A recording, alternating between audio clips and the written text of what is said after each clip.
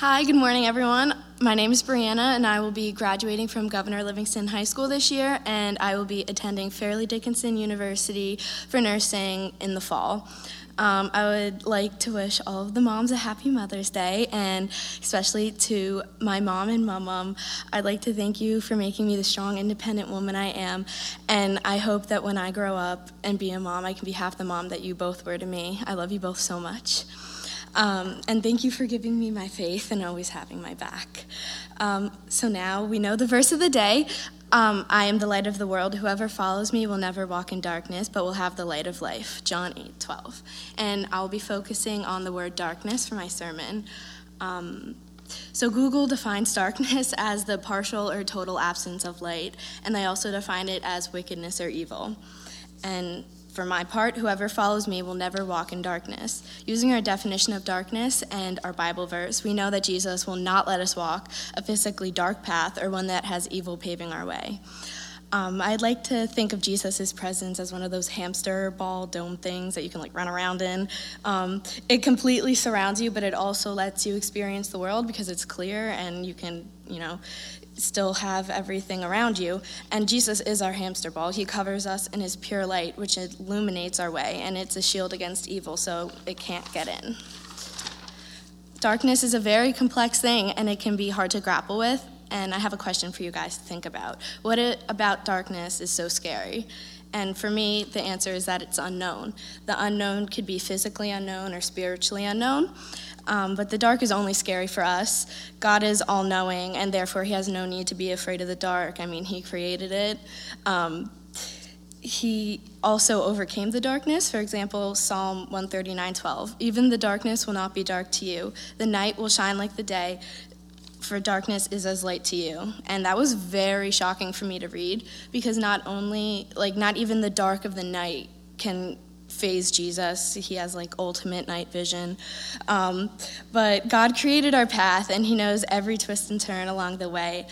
And that's why we have to rely on him to make our way down the path. And I like to think of this as when you were younger and you would close your eyes and your friend would guide you somewhere, and they have their hands on your shoulders and try to get you into a certain place, and it usually does not end well. You'll probably walk into a street pole or something. But instead of your friend, it's Jesus with his hands on your shoulders, and he will not walk you into a street pole, I can tell you that. He will direct you down your path very carefully and thoughtfully, describing every change in elevation and every turn you need to take. But then why does it feel like sometimes we are getting ran into walls and that we can't get ahead, and why is everything so hard? Why would God do that to me? I can tell you he's not. It's when we pull away from his hands, we start running into the walls and tripping over curbs. It's because we're wandering away from his light, which is causing us to stumble. So what does it mean to walk in the darkness? It could mean a couple of things, whether it's not knowing what physically lies before us in our path, or like that pole, or not having reassurance about our lives and running around trying to figure it out. We can walk in spiritual darkness like when we stray away from Jesus, but here's the lovely catch. No matter how far away we go, Jesus will always be shining in the pitch black to help us find our way back to him. His light is eternal and never fades. Life in darkness is scary and unfulfilling. Psalm 143:3 tells us, "The enemy pursues me. He crushes me to the ground. He makes me dwell in the darkness like those long dead." Those last few words are so powerful. Life in darkness is like we are long dead. So life without Jesus' eternal light is death. Well, I would hope that you don't want to live a life of death and darkness, but sometimes we don't know how to find our way back to his eternal light, and I found that continuous prayer, journaling, and going to SALT have kept me close to Jesus, and without these things, I wouldn't be here preaching this morning. I try to challenge myself every day not to give up on finding Jesus in all things. Even though I feel as if though I'll never get out of the dark, I have to keep fighting.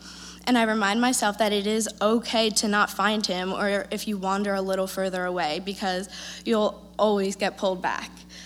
And The one verse that I always think of that helps me is Jeremiah 29:11, and it's kept me on my path with the Lord, and I challenge you all to find a Bible verse that pulls on your heart and gives you hope. And whenever you feel as if you're completely lost, you can recite that verse and take steps back to Jesus' light. Thank you for listening. Enjoy the rest of the service.